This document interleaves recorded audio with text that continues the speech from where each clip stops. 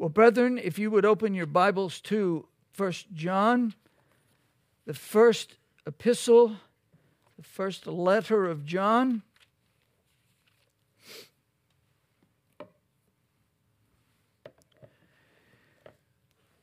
Good to see all of our visitors here. The Maxons have multiplied yet again. It's good to have your mom here, Brother Frank. We have not seen her in a long time. What a delight to have you with us. Yeah, and Ben and all the rest. Wow, good to have you here. We're thankful for that. All right. We're going to read verses 7 through 11. Verses 7 through 11 of chapter 2. We've gone back and forth between verses 9 through 11 and then back to 7 through the rest. We want to get a good sense one more time for the context of what's being said here. If you will stand with me, we will read that passage.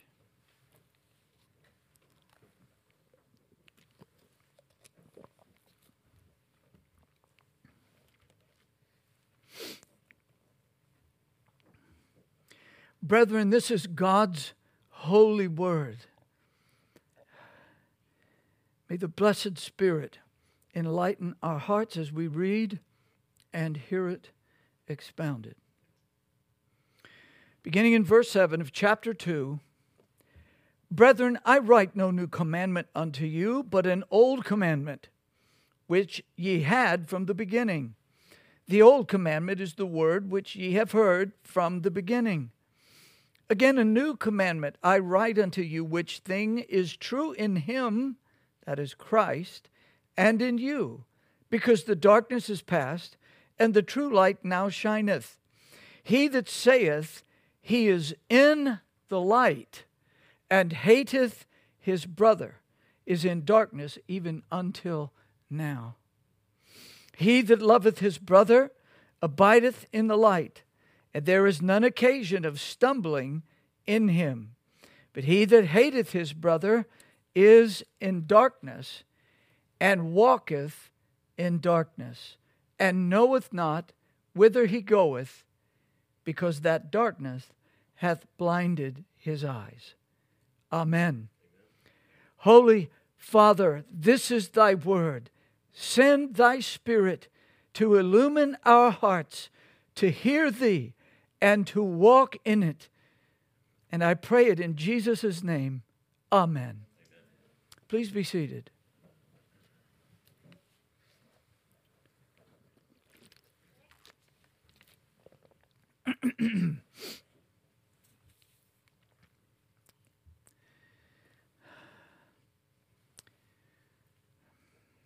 Little children, love one another, for God is love.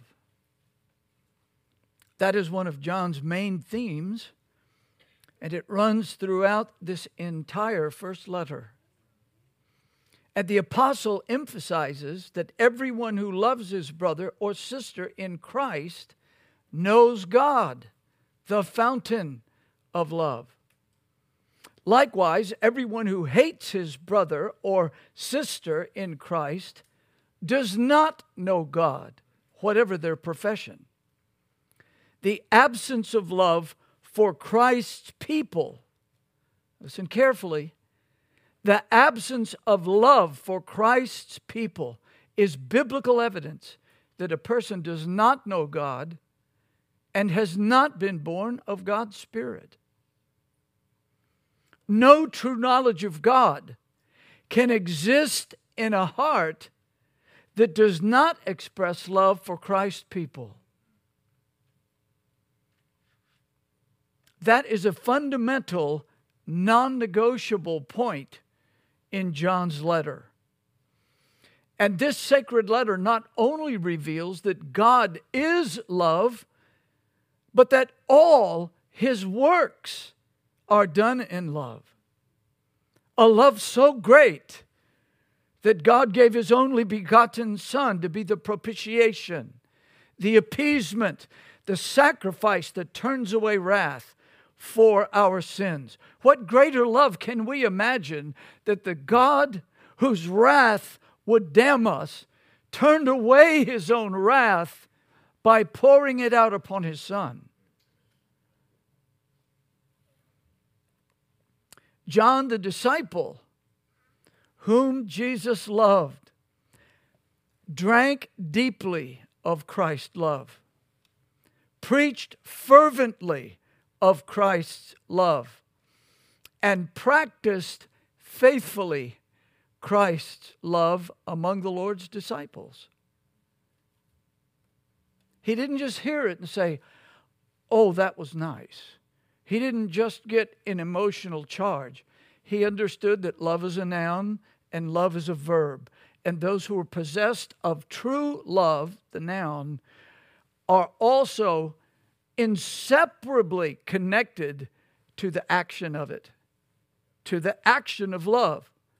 You can talk about the noun love, but unless it is an active force in your life, your Christian testimony means nothing. That's what John is telling us. You're still in the dark. That's astounding. And for our day, a very powerful warning. We want love as God is. We want love as God does. And we want to reflect that love.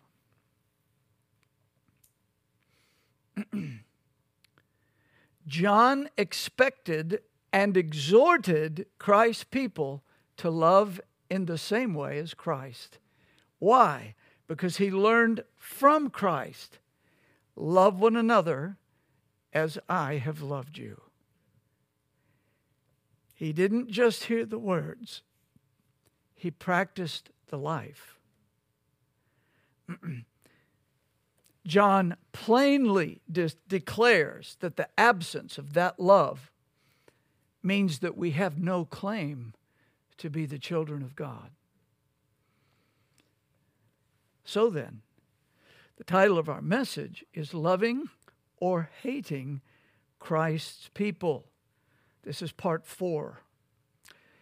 I'm sorry for those of you that have not been here for parts 1 through 3.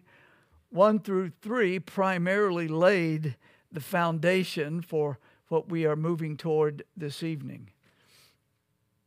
I don't know whether there will be a part 5 or not.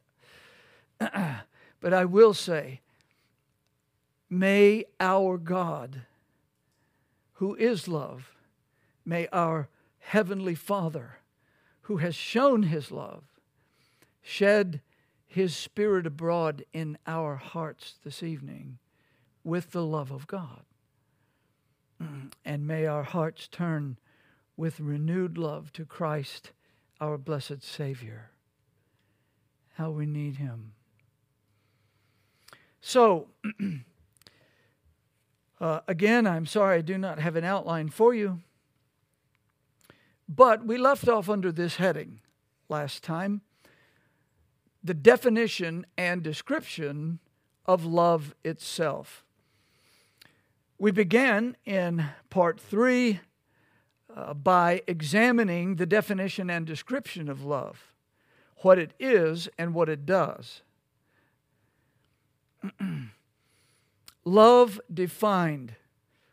We concluded that Spirit-wrought love could be defined this way: as the self-denying, self-sacrificing, others-oriented act of treating others according to God's law at our expense for their well-being. I'll repeat that. That's lengthy. But it covers essentially what we hear from our Savior in the Gospels and what we heard from Paul in Romans chapter 13. The kind of love we are talking about is a self-denying, self sacrificing, others-oriented act of treating others according to God's law at our expense for their well-being. Quite remarkable that we live in a day that when many Christians hear the word law, they don't relate it to love, when in fact Christ himself said that all the books of the Old Testament were about one thing: loving God and loving your neighbor. The entire thing is about love. We need laws to tell us what love is, because otherwise we would simply be governed by how we feel about people. And that would mean there wouldn't be too many that we love. So, having defined it, we next went to the description of love. 1 Corinthians chapter 13, sometimes called the love chapter. 1 Corinthians 13 verses 4 through 8 tell us what love should look like as we manifest it as Christ's people. Since love is of God, we may conclude that Paul's descriptions of love in 1 Corinthians 13, 4 through 8 are all manifestations of God's love. There's so many various rays of light shining down on the prism and refracting into so many colors. They are all aspects of love. And I'm sure that this is not all there is that could be said. But we'll spend the rest of our lives attempting to live what is said. While the Authorized Version uses the word charity in that passage, we should understand that it means Christian love. That's the idea. This is what Paul is driving home. What is Christian love? What does it look like? He says, without it, I am nothing. Without it, I am nothing.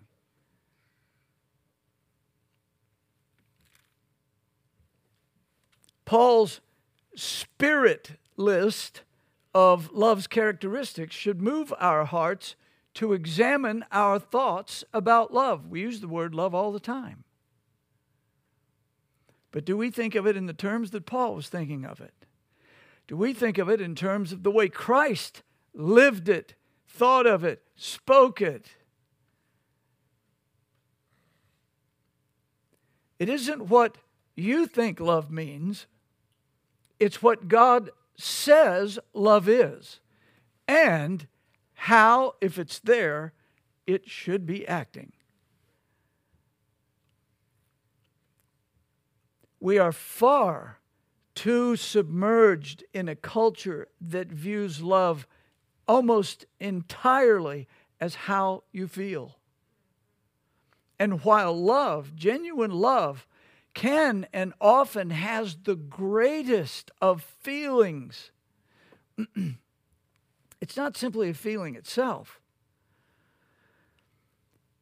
Sometimes in the past, I have made that point so strong that some, including some of our young people, have thought that I was saying that feelings are always wrong. That's not true. That's certainly not what I mean to convey.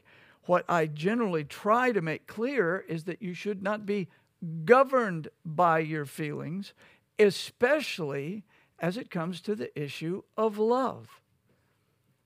If it's not defined God's way, your feelings may be off-center at best, completely absent at worst. We need to love like God's love, like God loves. That's exactly what Christ was telling us. If you've seen me, you've seen the Father. That means we're seeing love as it ought to be lived by human beings.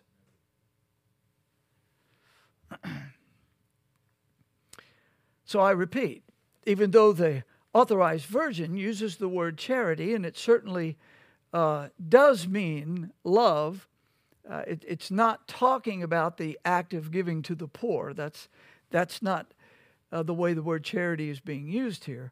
But when we read that, we should think Christian love. When Christ commanded to love like he loves, this is what it looks like.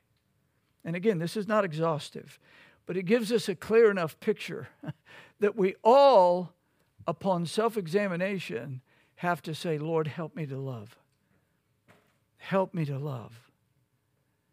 Help me not just to talk about love. Help me not to lower what it is by not living according to your word. So, we covered a number of these aspects of love last time. Christian love suffereth long. It demonstrates patience despite difficulties. That's what it means. We say patient. A lot of times it just means we're trying not to get aggravated by somebody. It's a lot more than that. I would include that. But under difficulties, under stress, under pressure, it is trusting the sovereignty of God. It is trusting the love of Christ for us. It is believing his word and responding with grace and mercy and love. Love is kind. Believers in Christ are to provide something beneficial for others out of goodness and out of mercy and out of love, because this is what God did for us. He gave his only begotten Son, and it was in kindness. In other words, it was goodness poured out. And we should be fountains of goodness poured out. Do things for other people, not with an attitude of, well, I've got to do this, but because we choose to, and do it in kindness.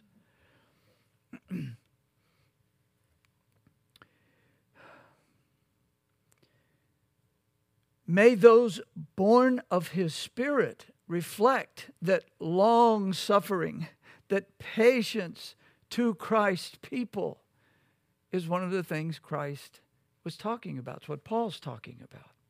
Because, now, why is he saying all of this? He doesn't just get down a lexicon or a dictionary and start thinking, okay, what are some nice things I can say about God that we all ought to do for each other? He's talking to a church in Corinth that is coming apart at the seams. They're all split up. They're divided. When you see that kind of division, you see the power of the enemy working on the flesh of God's people. They're divided instead of standing as one. They're dividing up under the preachers that they think are better than the others. They're divided on numerous things. And they think they're wise. On top of that, they really think they're wise. But they're coming drunk to the Lord's Supper. They're eating up the food and not leaving enough for the poor. They're arguing about all kinds of things. They're taking each other to law court. So Paul is speaking directly into that situation, and it comes across the centuries to us. These are real things that he's addressing by saying, this is what love does. And I'm not seeing it very well there in you all right now.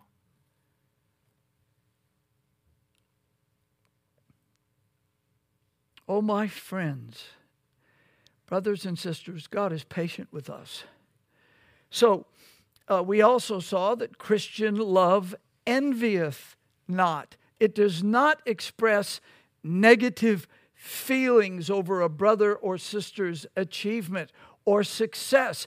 It does not set its heart on the gifts, the abilities, the beauty, the wealth, the education, or anything else that someone else has. That's not Christian love. That's just plain old stinking flesh.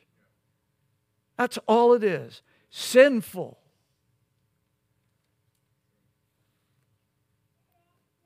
Love, Christian love, vaunteth not itself. It does not heap praise on oneself or exhibit self-importance. How utterly unlike Christ that is. And the Corinthians were really puffed up. He tells them that. That's why he says, Christian love is not puffed up. It's not filled with pride, nor does it have an exaggerated self-conception. Well, I tell you what, we all live with that exaggeration. Everybody in here. You'll say, oh, I'm really bad. I'm really this. I'm really that. And then if somebody's really wise and knows you well and says, yeah, but how about this? Well, I'm not that bad. That's an exaggerated self-conception. You're bad enough to go to hell.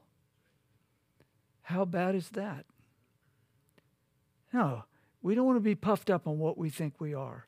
When God loves us, and He does, He shows us our weaknesses, our limitations, our sins, so that we will turn to Him and trust Him and see His love for us in Christ Jesus. And when we receive that love, we pour it out on others.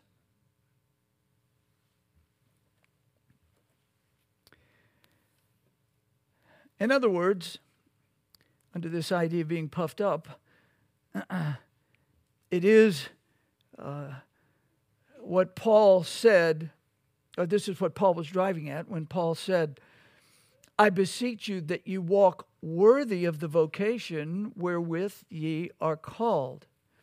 In other words, when he says walk worthy, it doesn't mean that we're earning something. It's saying, if your name is Maxon, you know and love your parents, you want to live in a way that does not dishonor them, and they have left a wonderful legacy for you. Don't live in a way that's unworthy of that legacy. That's the idea here. I beseech you that you walk worthy of the vocation. In other words, you've been called to Christ. Walk like a Christian. Reflect Jesus Christ. The vocation wherewith ye are called. Follow the Lamb. With all lowliness and meekness. Meekness here means submission to God's wise and sovereign providence. It doesn't mean weakness. With long suffering, forbearing one another in love. Well, now we take up where we left off. That's where we left it. So the next aspect of love that Paul sets before us is that it doth not behave itself unseemly.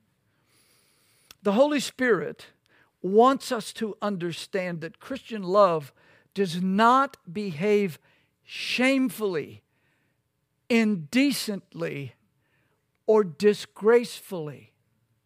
Jesus Christ, as He walked on this planet, did everything that His Father commanded Him to do, which included going to the cross.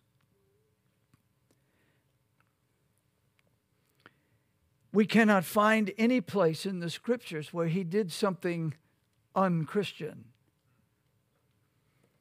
We don't ever see Him getting, quote, bent out of shape, having a bad day. I was sleeping in the boat and you woke me up. He didn't do that. He got up and stilled the storm. We don't ever see Him acting unseemly. His love should be reflected by His people. In other words, a person born of God's Spirit should not act contrary to standards of decency. Christ's covenant community should love one another, to treat one another. In fact, love them so that they would not act in shameful ways towards them.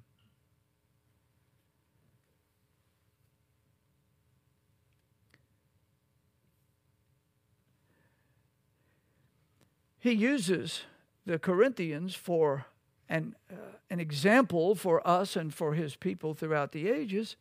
It was shameful for people to be showing up at the Lord's Supper drunk. That's shameful for a Christian. That's indecent. They were selfishly pigging out on the food that was generally there to be shared by all, especially for the poor brothers and sisters. That's indecent. That is disgraceful. That's shameful. We shouldn't be engaged in those things that go against what are obvious Christian standards, or even, if our culture has them anymore, even good standards in our culture. We shouldn't use language like the world does. Foul language, angry language, profane language, nasty toilet language.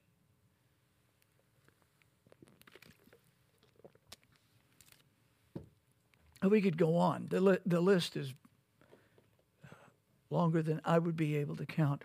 Commentator Richard Hayes says this about this particular aspect of Christian love. Quote, Paul uses the cognate noun in Romans 1:27 to characterize the shameful act of male homosexual activity. Now, Corinth was known for this. In the context of 1 Corinthians, Paul's use of the term here probably also reflects the sexual misconduct that he has condemned in chapter 5, verses 1 and 2, incest. In chapter 6, 12 through 20, fornication. The Corinthians were having serious problems with immorality. And he says, wait, this is not worthy of what you're called to. This is not Christian love. In fact, all of these acts commonly referred to as love are nothing of the sort. They are not love. They are rebellion against God's law. Hayes goes on to say, as well as the shameful, quotation marks, behavior of women prophesying with heads uncovered, and the humiliation of the poor at the Lord's Supper. All these Corinthian offenses would constitute the sort of acting shamefully that Paul sees as contrary to love. Close quote. I think he has his finger on some very important thoughts here. Brethren, we don't have to use four-letter words to use words that are unnecessary. Actions. There are times and places where certain actions that might be fine in our home would not be fine in a gathering of the Lord's people. We have to learn that there is such a thing as context, even for our lives. The world is watching you. Fathers, your children are watching you. Your wife is watching you. There are things that in your home might certainly be the standard and the norm, but would not necessarily be at my house. We would have to think about those things. What would you say? What would you do? When I go into someone's home for the first time, I sit, I'm glad to answer questions, but I'm trying to take everything in. Because what if the pastor said this and that was offensive to them? You have to realize that virtually nobody thinks like you do.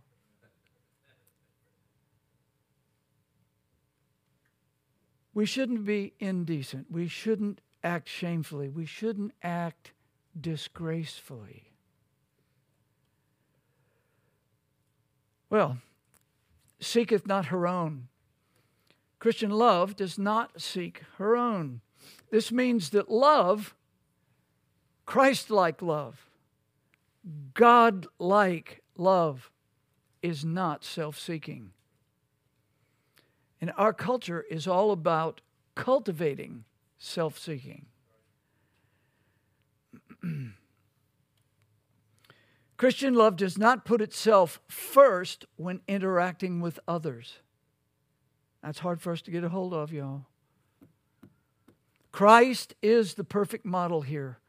Romans chapter 15, verses 2 and 3. Let every one of us please his neighbor for his good to edification. Let's hear that again. Those are God's words. Let every one of us, if you profess to be a Christian here tonight, God is talking to you. Let every one of us please his neighbor for his good to edification. For even Christ pleased not himself. Well, there's the model. There's no telling, day in and day out, walking with the 12, what he was exposed to. And yet, his goal was not to say, okay, you've been calling me Lord, when are you going to start acting like this? Now, he did make his lordship clear and plain. But at the same time, what he did, even when rebuking Peter, was for their edification. For their edification.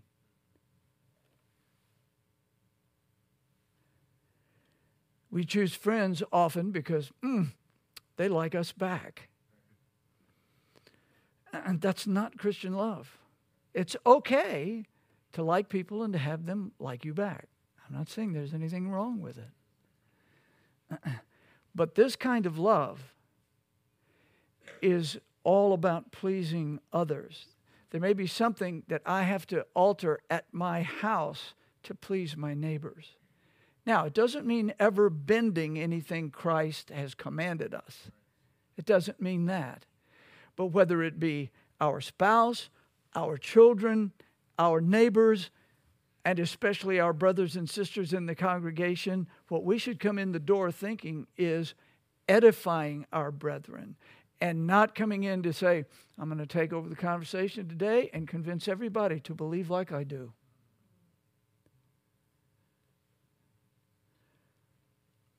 I'm coming in to encourage and build up God's people. That's the idea of edification, is building up. You want to build them up in the faith. Now, true enough, there are times when we must discuss convictions.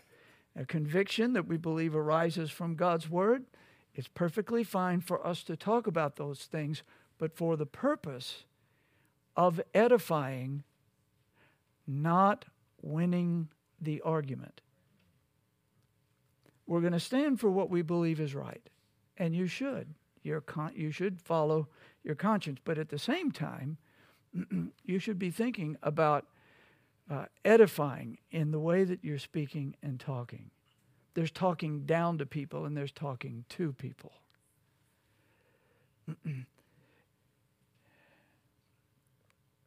Well, Christian love does not insist on its own way, but seeks the good of brothers and sisters in Christ. It always seeks to do what is most glorifying to God and most encouraging to God's children. There are times that edification can mean not taking up that argument that's going on. Maybe just waiting a while and then trying to come back to it again with wisdom and grace. Edification. Self-seeking is the opposite of Christian love. And again, you came into the world self-seeking, and you came into a culture that loves to pour the gas on that flame. It's all about self. It's all about me. It's all about me time. Well, Christian love is not easily provoked. It does not become quickly or easily provoked to anger. That's pretty much the idea. There are people that have virtually no fuse. It's just a button. You bump into it and it goes off. That's not manifesting Christian love. Just imagine the patience of Jesus with a group of disciples that he's handpicked. One of them was a tax collector. Well, the Jews hated the tax collectors because they were lackeys for Rome. They took advantage of their own people and got wealthy doing it. They hated tax collectors. Jesus chose one. And one of the others was a zealot. The zealots were all for overthrowing Rome. Now tell me, what conversations do you think they had? And yet that's the kind of people Jesus chose and said, now love like I'm loving you. Let's be honest. We want to go into a room and find a room full of people like me. Wow, what a great place. No, it wouldn't be a great place. You need people that rub your rough corners because that's what God intends. And you're to edify them, and they're to edify you. When that's happening among a group of people, you'll be astounded at what you see change. Be careful of the clique seduction. I've just got my 4 little people. Sunday is just me and my 4 friends. No, it's not in God's eyes.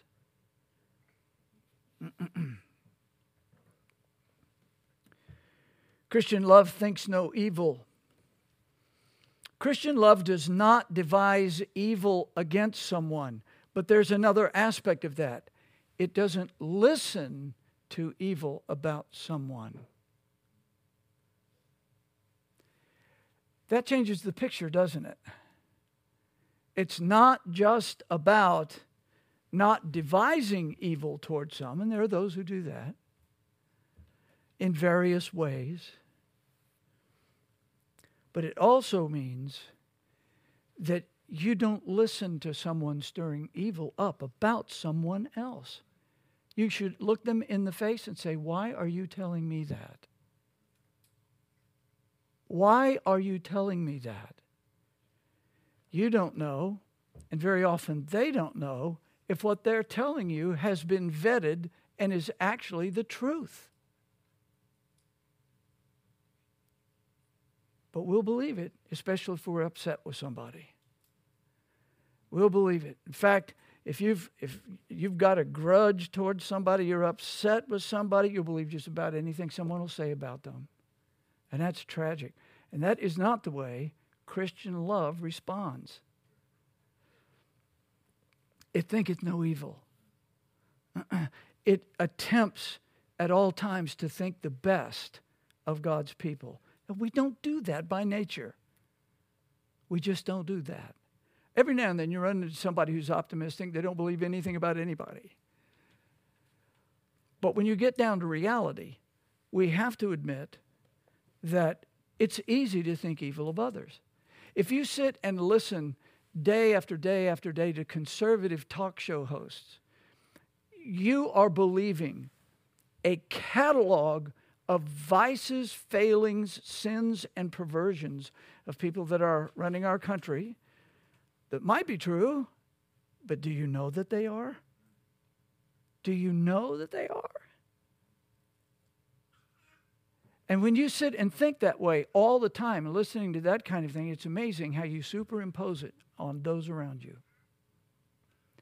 I'm telling you, brethren, ask yourself how much time you're giving to what people you cannot verify, how much you're listening to people that you cannot verify, and how much time are you spending in God's Word who has proved Himself? What's shaping your thinking? Christian love thinketh no evil. Jonathan Edwards says here about this, that a Christian spirit is contrary to a censorious spirit. Now, we don't use that word much anymore, but censorious means being severely critical of others. He's saying that the Christian spirit is contrary to that. I will tell you, every family, every office place, every congregation has its critical people. And they're critical over any and everything. It's not encouraging, is it? Have you ever been around someone who, once you start talking in fellowship with them, all of a sudden the list of everybody's faults starts showing up? This is not Christianity. Do you know it's true? If it's true, then does that drive you to pray for the person? Say, oh Lord, if such and such is true about someone, would you have mercy on them? Would you encourage them? They profess to know you. Give them strength. Help me to go and encourage them in the things of the Lord. What do you think Christ would do there? Thinketh no evil.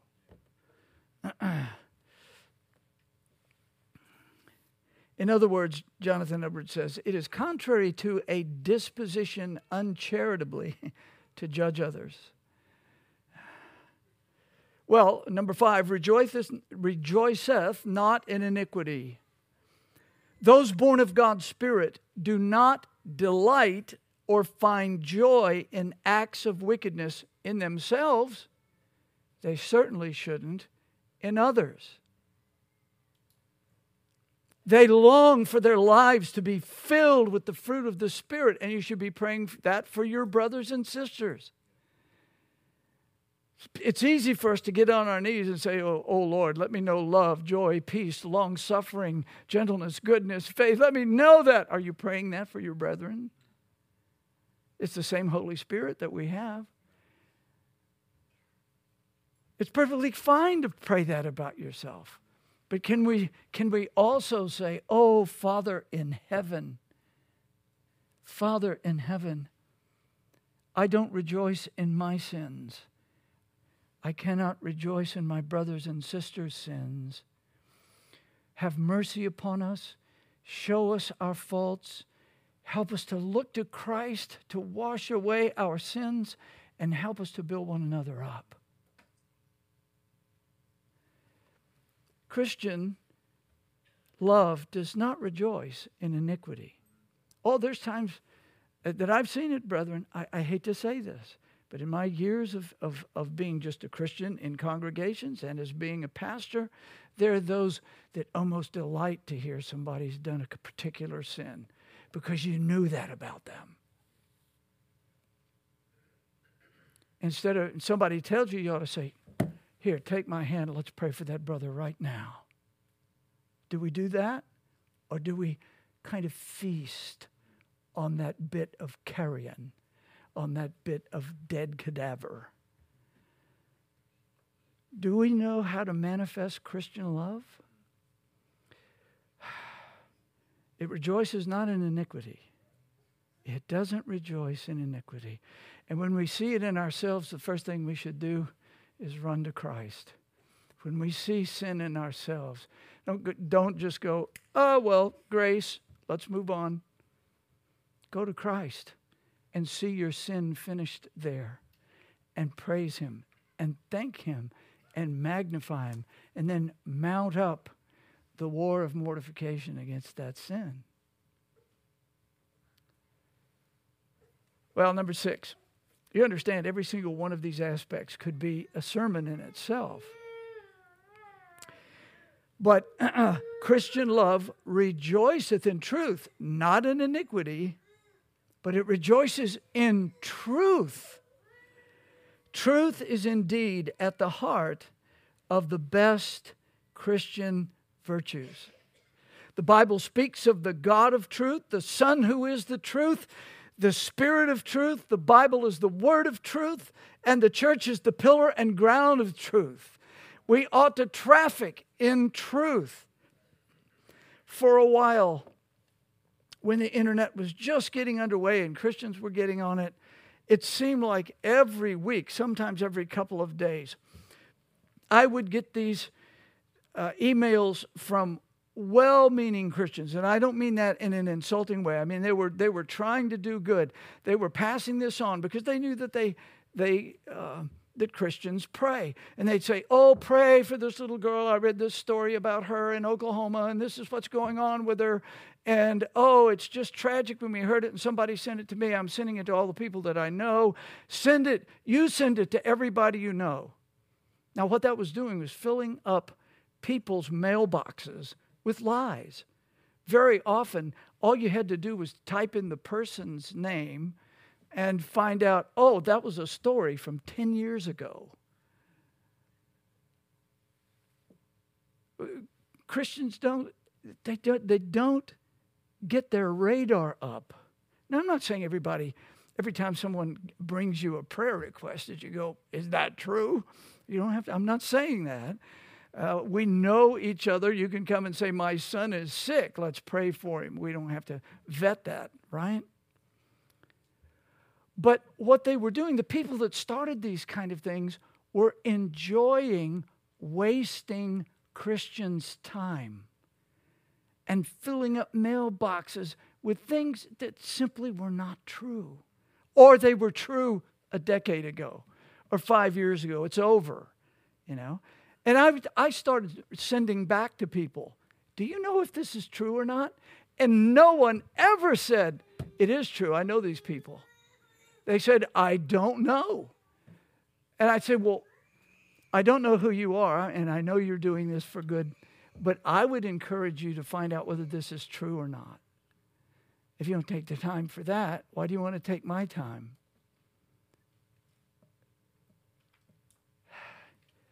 We rejoice in truth.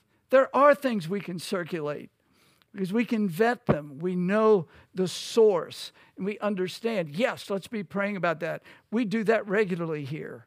This brother in the congregation is sick. Let's pray for him. And we can know about other people, other pastors. It can be affirmed to us. But a lot of times, I hate to say it this way, I hope this is not offensive, but we're easy marks for liars. We should be rejoicing in truth, filled up with truth, and learning to try to discern truth and error when we can. We can be fooled, any of us. I can still be fooled by some people. But truth is the heart of Christian values and virtues. The Bible speaks of it. Christians should fill their hearts with God's truth and think according to His truth. The more you think according to His truth, the more you see when lies are coming your way. Or at least you begin to say, you know, I better find out about this before I clamp my mind down on this. I've sucked up a lot of things in reading history and all of that kind of stuff. And then I've asked myself, I wonder how much of that is really true. Jonathan Edwards says here, quote, all true Christian grace tends to holy practice. And that would have to be according to truth.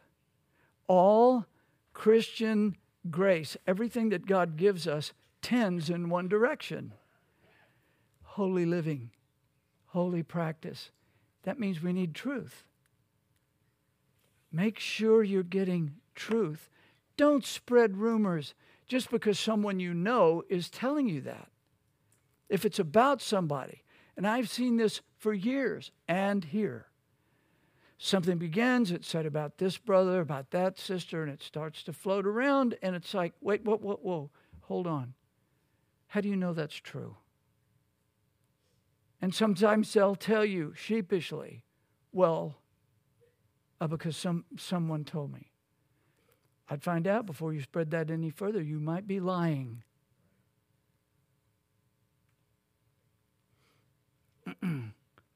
In fact, Edwards goes on to say, quote, Christian practice is the scope and end, meaning goal, of election. In other words, to be holy in every aspect of life is why God has elected you.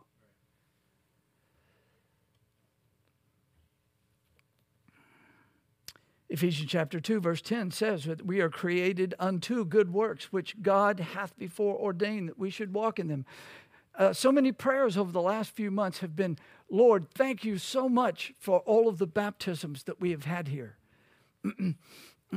All of those baptisms have taken place because there has been actual sitting down with people, hearing their testimonies, hearing what God has done for them, and then obeying the Lord Jesus Christ in the truth according to what he has done.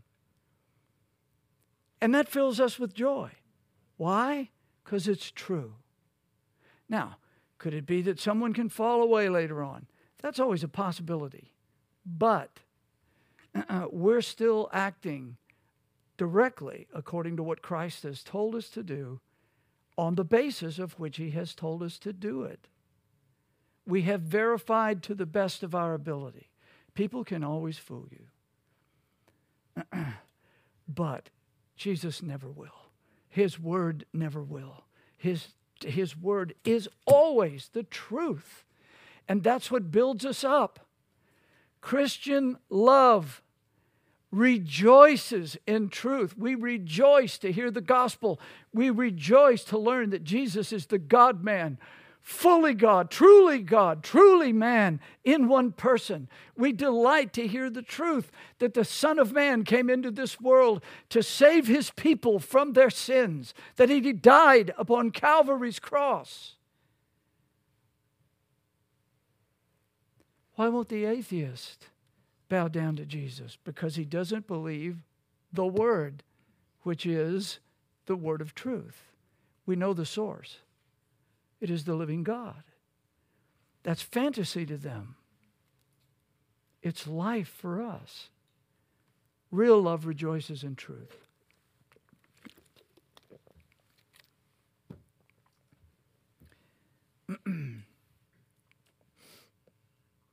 Well,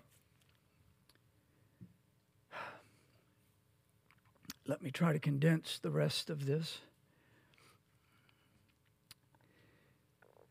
Paul tells us by the power of the Spirit of God that Christian love bears all things. That means, in simple terms, it puts up with difficult, even annoying and irritating things. Goes along with the idea of patience. It bears all things. The idea is carrying a weight. And to carry some folks is a weight. But they're your brothers and sisters. It believeth all things. In brief, we should, because of our love for other believers, hope the best for them and defend them to others, even in their faults. Yes, I know that brother can do this or that, but at the same time, he is walking faithfully with the Lord, the best of his ability. Do you ever cover anybody's sins? I don't mean hide a sin, in the sense of we're doing something here to keep anybody from knowing that anyone ever sins. I'm not saying that. But I am saying, how do you react when you hear something negative about a brother or a sister? Again, I repeat, if you're upset with them about something already, you probably won't even ask the person who tells you the next negative thing, how do you know? And why are you telling me? I want to walk with my brethren. I want to hold them up and encourage them because Christ walks with me in his extraordinary patience every day. Is that not so? It believes all things. We're not trying to do a cover-up like someone committing a crime or some perverse thing and saying, we're not going to act like that happened. I'm not saying that. I'm just talking about the way you react to what you do when you hear about people. Oh, did you hear about this pastor who did this? No, I haven't heard that till just now. How do you know that? Now, if it's all in the news, you can't miss it, right? But even then, you don't know how much of the truth they're telling. Brother, we live in a world of lies. And let God be true, but every man a liar. Love hopes all things. It never loses hope.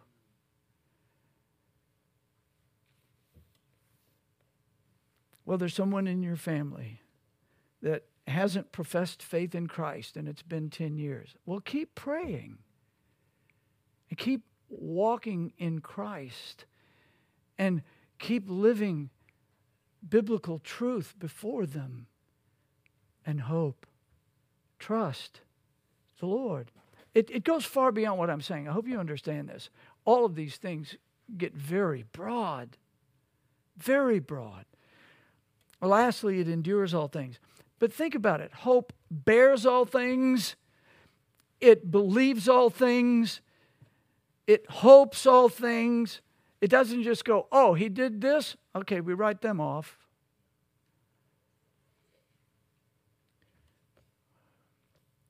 Make sure you know what you're talking about and what you're hearing. Finally, it endureth all things. It gives up. It keeps going.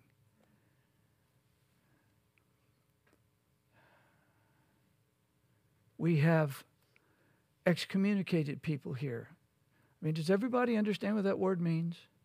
We are saying that by everything we know, according to the Word of God, everything that is evidence to us, this person is not a believer.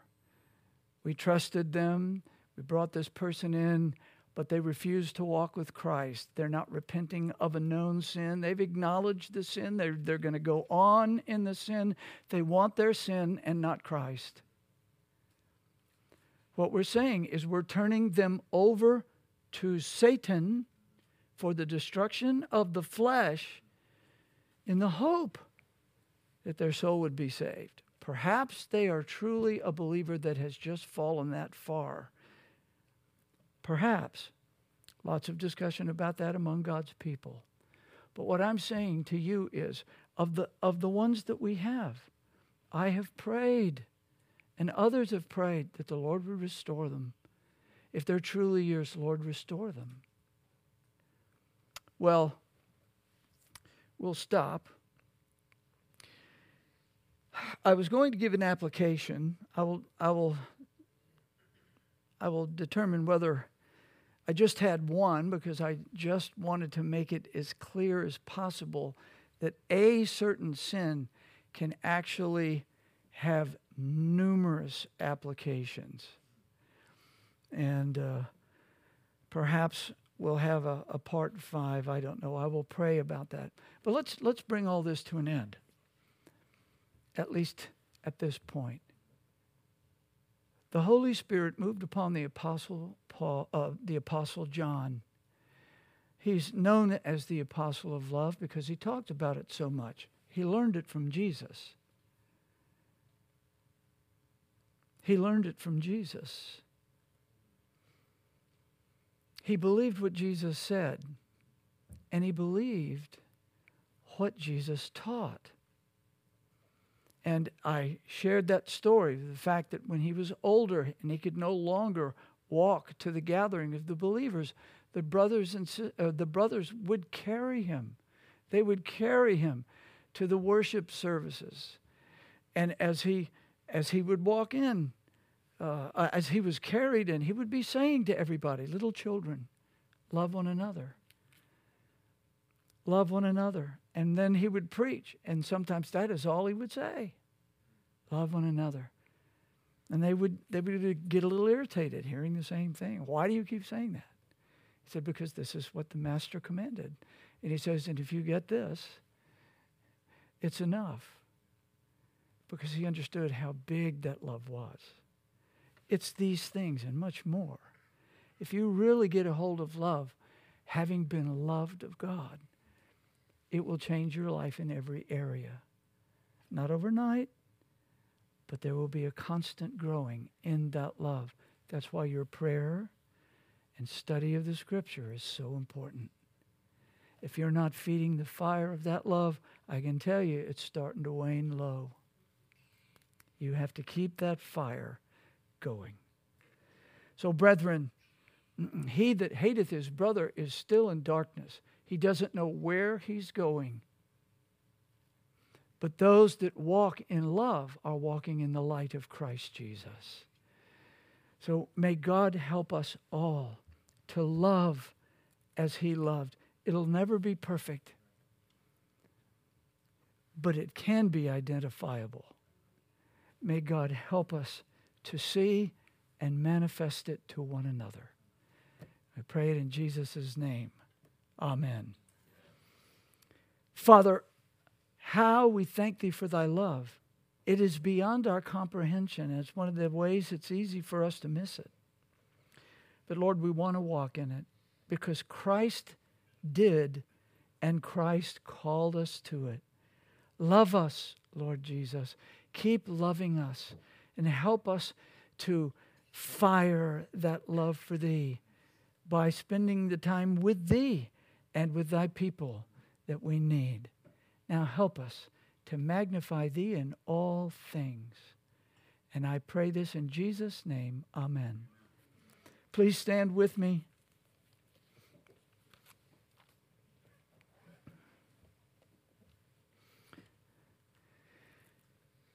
Now the God of hope